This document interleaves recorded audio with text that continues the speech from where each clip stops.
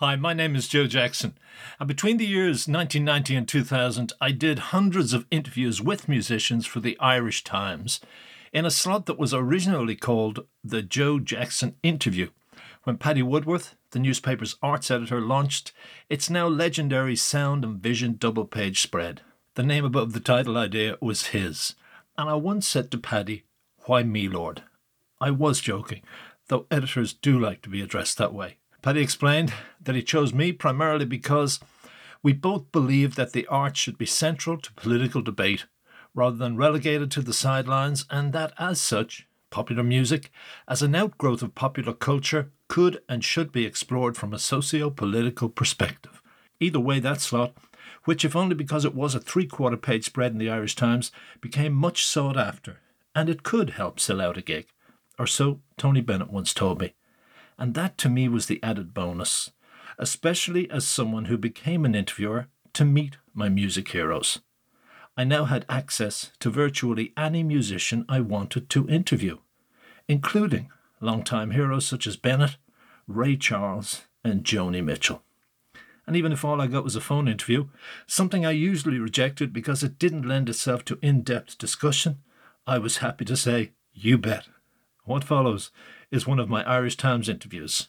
Enjoy. Just wanted to let you know that I do appreciate you choosing Conference America.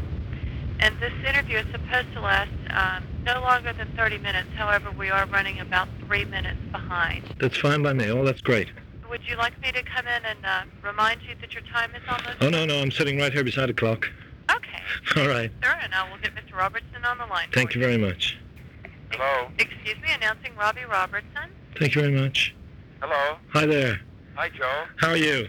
I'm good. How are you? I'm great, thank you. Sorry if you tried to get through there a minute ago. I have a set of questions for you here. You know the Irish Times, you've been over here, you may have seen the paper. Yeah, I have. It's a pretty serious thing, so even though we're talking over the phone and I'm very interested in this subject, I don't want to do a little flip thing. Joe, hang on one second. Okay. I need to stop a tape here. All right. A minute. Hello. Hi. Okay, I'm all set now. Great stuff. Okay, there was an irony there. I was interrupted by my newspaper calling me to ask me did I want to go on Irish radio to celebrate the 20th anniversary of Blood on the Tracks. I have no questions about Dylan, but there's people still living back there and looking back there, and we're talking about a different Blood on the Tracks, obviously. So I've talked with Johnny Cash, Buffy Sainte-Marie. You know Bill Miller? Do you know Bill Miller? I don't know him personally, but I certainly know his work. You know the album The Red Road? Yeah? Yeah, great stuff. And I talked with Garth Brooks about all this stuff. So I've run these interviews maybe over the last 12 months, so I'm going to have to ease readers in gently. And one way I'll do that is I've just 2 questions about the Robbie Stroke band past, if that's okay. Okay. All right? No problem. Just this element of, I want to go straight in on this album, as with Miller's, strikes me as the kind of roots album that, one of the truest roots album in American music in a certain way, but also one that maybe you and the band have been denying or aspiring to for years. Maybe so. I don't know what makes these things come up when they come up. Right. But when they do, you have to just follow your instincts in this. And it's not that anybody didn't want to do this before. It just didn't feel like anybody would listen. Right. And now there's something in the air. And it just, Also, another thing for me, Joe, in particular, in this situation was I didn't want to do a record like this on a whim, if you know what I mean. Sure, yes, yeah. It wasn't like, all right, let's get some, the Indian boys together and we'll make a little record. It just didn't feel, that's just not the way I was brought up. And I needed to do this in respect, and I needed to get permission. Right. And I needed to talk to some elders, and Permission from whom? What's that? Permission from whom? Well, permission from home, you can call it that. And there's some people, some elders and some chiefs that I have tremendous respect for. Right. And I needed to do this, with a lot of respect and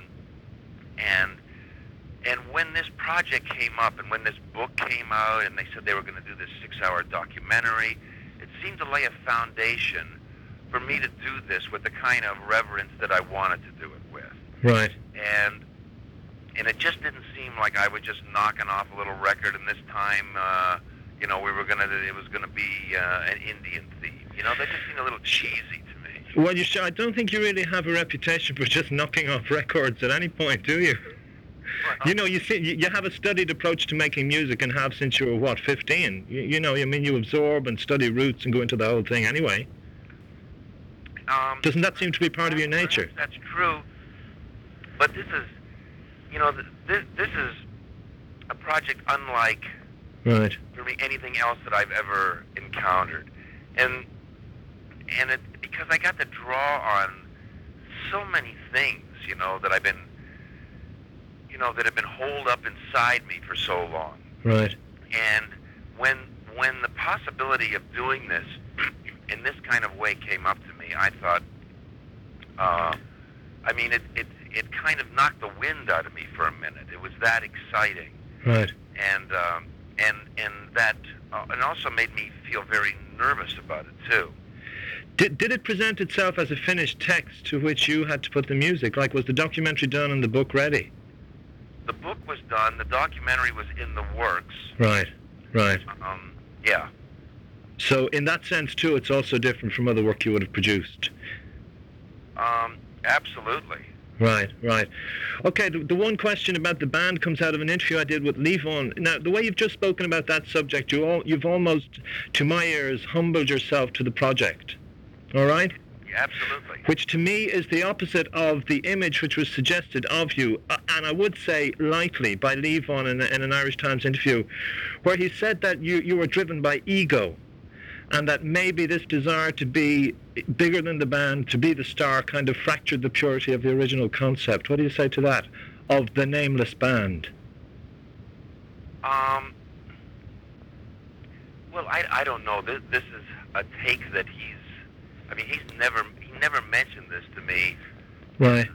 In the 16, 17 years that we worked together. This is something that has come about, I guess, in his mind over the years. Right. I really don't know why. But I haven't read his book, but I've been told about it. Sure. And I and I try to put myself in his shoes in this situation, and I don't think things have gone the way that he would have liked them to have gone for himself. And when that happens in human nature, I think we're inclined to want to blame somebody else. But anyway, I'm just not into sour grapes sure. or anything. I have nothing but the grandest and fondest memories of the time that I worked with the band. And when it was over for me, I wanted to move on. And maybe maybe that is an ego move. I'm not sure. I just needed more challenge in my life. Is there any way, I'm sure you've read all the kind of Greil Marcus analyses of the music you made then and your own solo work. Is there any way one could look at these albums you've made and the band made that were supposed to represent the life of the South and say you missed it because you didn't get this stuff? You know what I mean? As in the Red Road Ensemble. I don't know. I don't analyze this okay. This much, Joe. All right. I'm sorry for pushing you down. I think it to death, I try to work a little bit more emotionally, right, intellectually. Right. So sorry for pushing you down these paths. I don't know what makes these things right. happen, but I do know that it was an incredibly gratifying feeling to address all of these things, all of these stories and things that I heard when I was very young, and sounds that I heard, and I don't know. But you wouldn't emotionally feel that they were missing from the music you previously made, such as the great band album, the Brown Album, which is supposed to capture the South. Would you? Would you listen to them now and say, there's an aspect of the culture and the history and the music and my life that we didn't capture? Well, I think that it's just something that I like to do. Right. And I guess I've been reaching back all my life. And this time I just went full circle. Right. Why? Have you identified why you have to reach back even on an emotional level? I don't know. I think it's good medicine for the soul. All right. Well, some of the earliest gatherings you had, ironically enough, were sitting around a campfire singing cowboy songs on the reservation in the summer camp. Isn't that true? Like Lefty Frizzell and Hank Williams songs, if I read it right. Right. Nobody ever could talked about these as cowboy songs. All right. This is called country music, and these people lived in the country, and they sang country music. Okay. And it was like that on the Six Nation Indian Reservation. It's still like that on a lot of reservations. People, because a lot of the reservations are out in the sticks. Right. And people are just, I don't know, they feel closer to country music. But would you not have also sang some of the, we'd say, traditional songs that are part of this concept here? Yeah, of course. Yeah, you were singing that from the outset too. Yeah. And that wasn't something that at that time that I felt like I could do musically. Right. I didn't feel like, okay, this traditional thing is something that Right. I wasn't connecting with that as much as I was, more popular kind of music. Well, rock and roll. Yeah, because I came from the city. Sure. Right. Who was anybody doing that music then, like recording it? No. Did anybody? No. No, it wasn't. No. I know Buffy St. Marie claims she's tapped into that since maybe '64, which was a time later. Yeah. That was a generation later. Yeah. Yeah. Would you buy any of that stuff? Actually, in one of those interviews. Nobody on the Sorry. reservation just happened to have tape recorders on. Well, I mean, they didn't out in the work fields either, but someone managed, Jackie Lomax and all those managed to kind of get those things down on tape. You know what I mean? There's millions and millions of recordings of, traditional music, of Native American music dating back to 1907. Right, but we just never get to hear it, I suppose. Over here, I'm talking from a perspective outside America, too. Right. It's a denied history. Right. Yeah, I mean, there is that element to it. Yeah. I saw one. This may be one. It's the last probing question, but it's more in relation to Presley. I know, who was an early influence on you.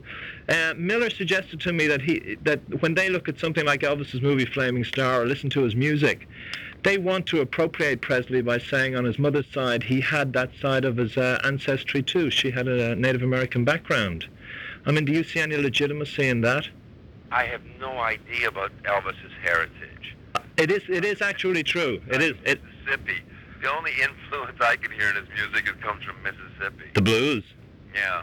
Yeah, well, no, apparently on the two sides, one was the Presleys from Scotland, that was the daddy, and the other side was the Smiths, who had married Native Americans along the way. Uh-huh. So, there's a lot of that in America. These last few years, I've never heard of so many people that had Native American heritage. Is this something that people, as you say, there's something in the wind? Are people now becoming more accepting of this? I think that it's become, unfortunately, not to make it trite, but I think it's become a cool thing. Really? Yeah, but I don't really have a problem with this. I think whatever it takes is okay.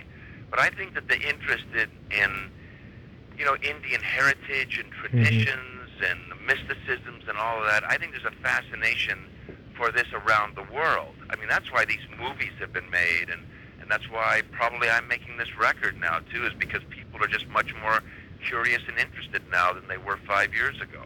Well, yeah, movies, all the stuff that's being done is because of this thing that's in the air. I'm not doing this because there was some movies being made. Sure.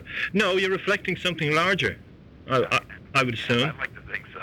No, but I mean, if you can quote Leonard Cohen's new album where he talks about America being the land of the spiritual thirst, which a lot of people would agree with, and they are looking into different aspects of spirituality, of religion, as the century closes, perhaps. Could be. You're wary of that kind of analysis of cultural. This is Leonard Cohen's analogy.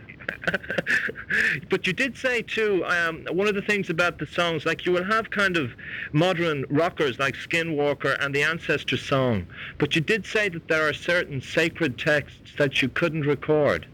Oh yeah. Why, they are prayers to Native Americans? Yeah, I mean that's exactly what it is. I mean it would be, this music you're not allowed to film it or record it in any kind of way. Because that's exactly what it is, and it's probably like that in some other cultures too. I mean, like somebody on their knees praying, and you run up with a microphone and say, "Could you pray a little louder, please?" Sure. I mean, it's just very disrespectful. Well, it's almost like the idea that they don't like even photographs being taken because it apparently violates the soul.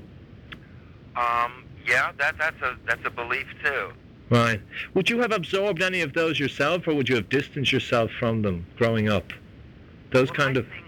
I think things evolve. I really believe in this. I don't believe it's the same way as it was 500 years ago in this culture any more than I feel it's the same way in the Irish culture, in Ireland or in America. Right. And it's not the same. Things move on. Things do change. And when photography first came along, I'm sure there was something spooky about it. Sure. Yeah. But you would have to acknowledge or respect that kind of fear on behalf of Native Americans, or that kind of their kind of reading of it that way. I just respect what anybody. If anybody says, "Listen, I don't like to have my picture taken," whether they're Indian or Irish or whatever they are, right. I have to respect that. The Irish are hardly like that. What do you think can be done on the largest scale to right the wrongs, apart from doing a documentary? I mean, it has been suggested that maybe the government or the president could call a day where all the chiefs are brought to the White House and it could be publicly apologized to. Do you think? Well, a lot of this stuff is in the works now. It's so much different than when my mother was growing up. Right. When she was a kid, they told her, they said, forget the language, forget the culture. The best thing that you can become is a non-Indian. Okay. If you want to know the most advantageous thing for you. Right. And her parents, and their parents were brought up to believe that. And it's not that way. Now everybody's saying, save the culture, save the languages, save the traditions. And it's just a different time. Well, there are obvious parallels there between how the Irish were oppressed by the English and told to deny their language, their music, our culture. Yeah, absolutely. This is not just unique to Native Americans. Were you supposed to take part in a Red Dawn thing back in October, which I had assumed people like Bono and that had shown interest in supporting, and it fell apart? Was something like that also part of what's happening? Red Dawn, what was that? Oh, I think that this was... For children. American Indian College Fund. Yes. Yeah, I support this because, it's been my belief all along that if you're going to force the people to live in this world, in this civilized so-called world, then the least you can do is teach them how to do it. And it's about educating kids, and it's a non-political organization. So I support this. And they were putting together this concert. Mm-hmm. And they had spoke to me about it, and I didn't know that they'd spoke to Bono about it, though. Yeah, I almost got Garth Brooks to say he'd appear.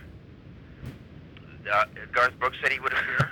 I almost forced him to say he would. Oh, okay. To sing We Shall Be Free. I thought it would be good to have the top country stroke cowboy star singing at it. Yeah, I did too. But it apparently, or obviously fell through.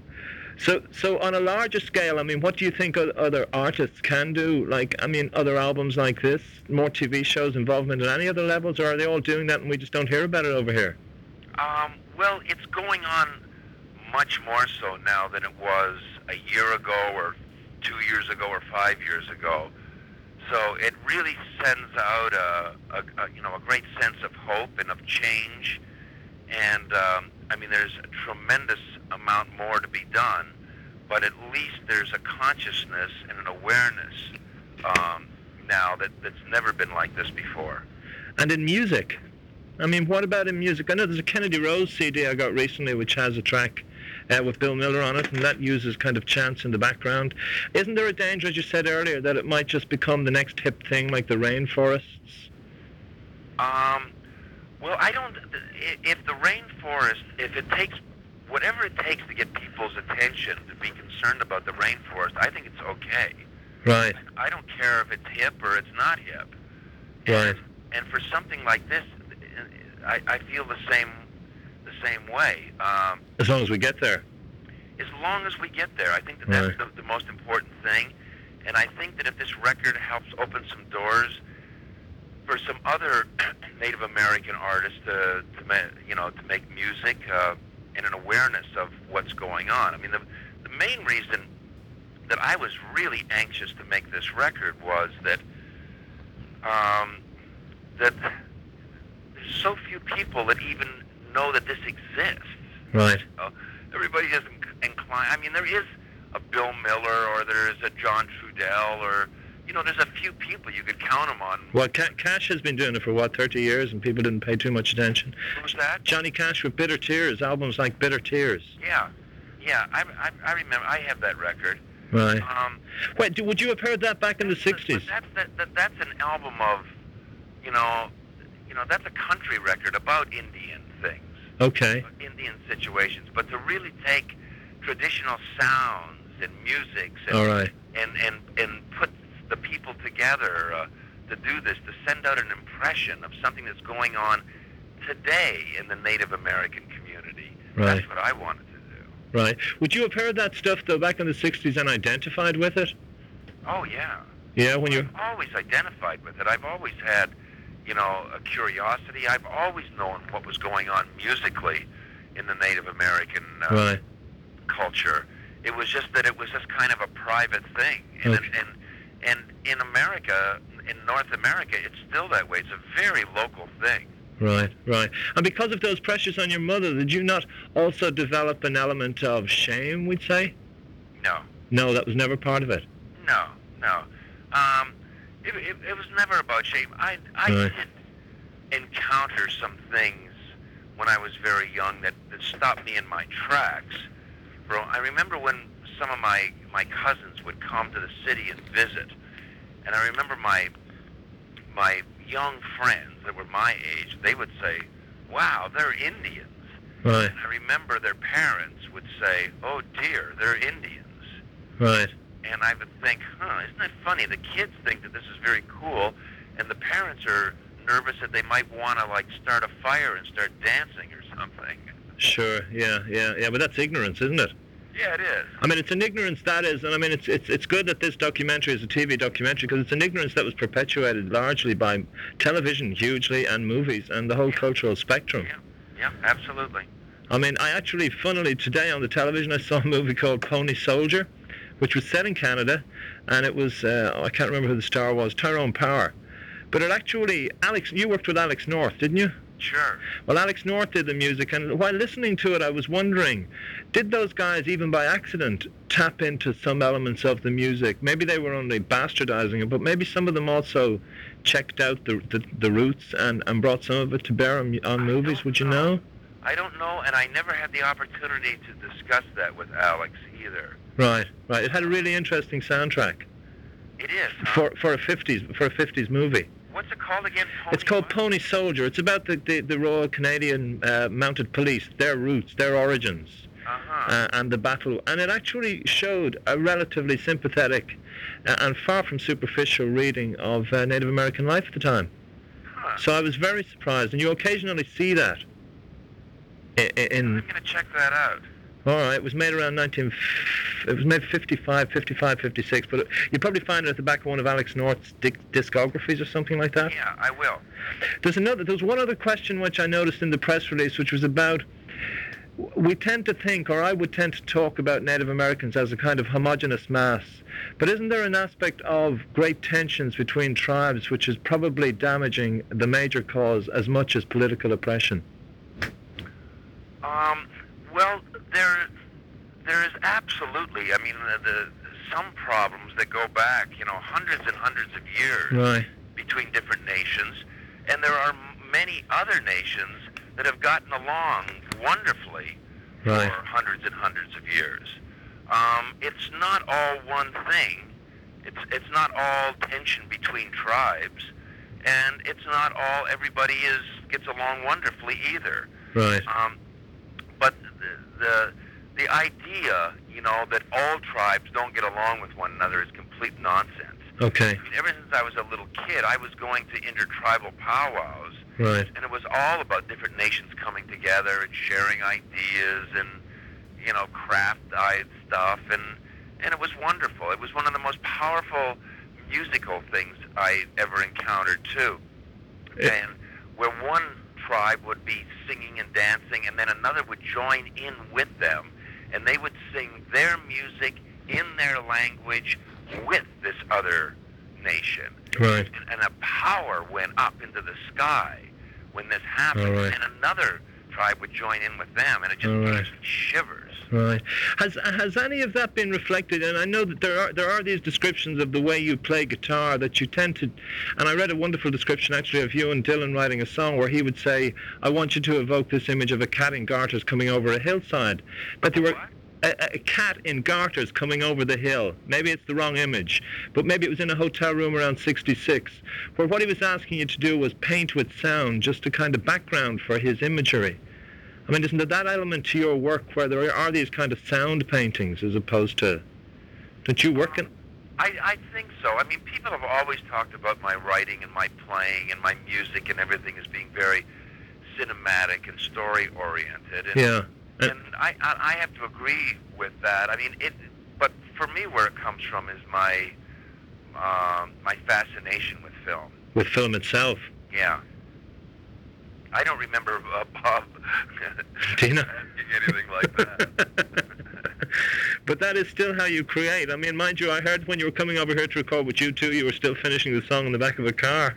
Is that true? Well, I never even got it finished. I was trying to finish it. When I came over there, they were having such a storm and everything that I was completely distracted. And when I got to the studio there, they were all, they were thinking of me as this kind of song craftsman.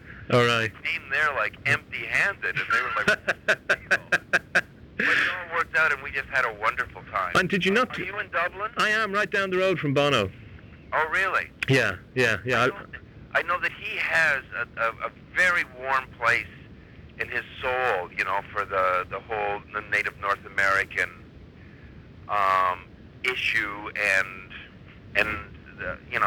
it's just something that he's, that he cares about a lot, and he's fascinated by He's mentioned that to me over the years. Sure. Well, historically speaking, the very first sponsored walk was organized by Native Americans for the Irish people during the famine. Oh, is that right? Yeah. Uh-huh. So we owe something. Maybe that's what some of us are following up. Last question, because we're coming down to our last couple of minutes. Is there another aspect to the other side of your heritage is a Jewish background? Is that something you would hope to explore musically? Well, I don't know.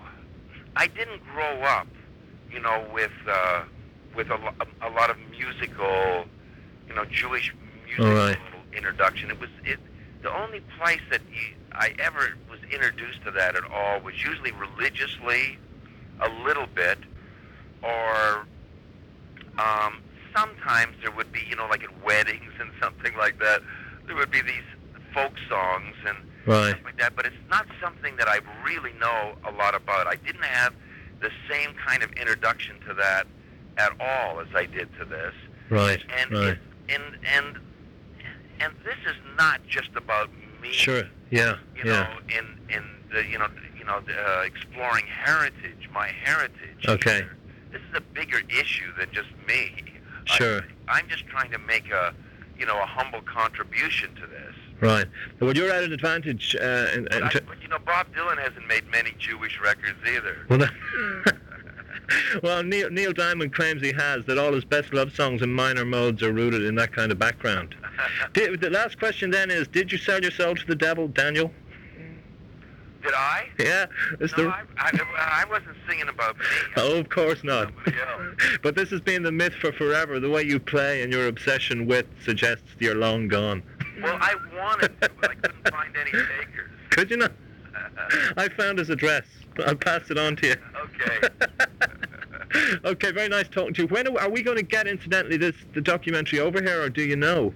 Well, they told me that they're selling it to all kinds of different territories in Europe, and I think that because this is a 6-hour version, and I think that they're making a little bit more condensed version for that possibilities, but I know that they've already sold it to some territories, but I just don't know individually, all the different places what they've done. I hope so. Sure. Well, and also, if I was focusing too much on you, it's just that really gives the readers a hook into it. I know we're talking about this far bigger issue and the documentary series. Yeah. But we have, at the moment, got four 1-hour documentaries on Abraham Lincoln being broadcast full on Irish television. Right. I think Abraham Lincoln was the one who said the only good Indian's a dead Indian. Yeah, he was well, I should be ashamed of myself. What about Andrew Jackson? Wasn't he one of my ancestors? He wasn't very nice to them either. I know. I know it wasn't very it wasn't very popular in those days to be nice to Indians, I don't think. But this is what the whole documentary examines, that whole history.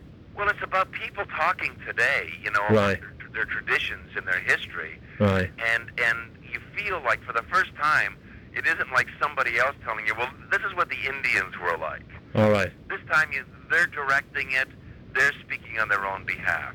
Right, but it does go right back to true history. Yes, it does. Very good, very good. Yeah. All right, then, it was great fun talking to you, Robbie. Okay, Joe. All right. Take care of yourself. Thank you. Bye-bye. Bye. Hi, Joe Jackson here again. And if you want to read the article that came out of that chat you just heard, check my website, joejacksoninterviewer.com. Also, if you'd like to be notified of shows that focus on hundreds more interviews like the one you just heard, why not subscribe to the Joe Jackson Interviews podcast? Either way, thank you for listening.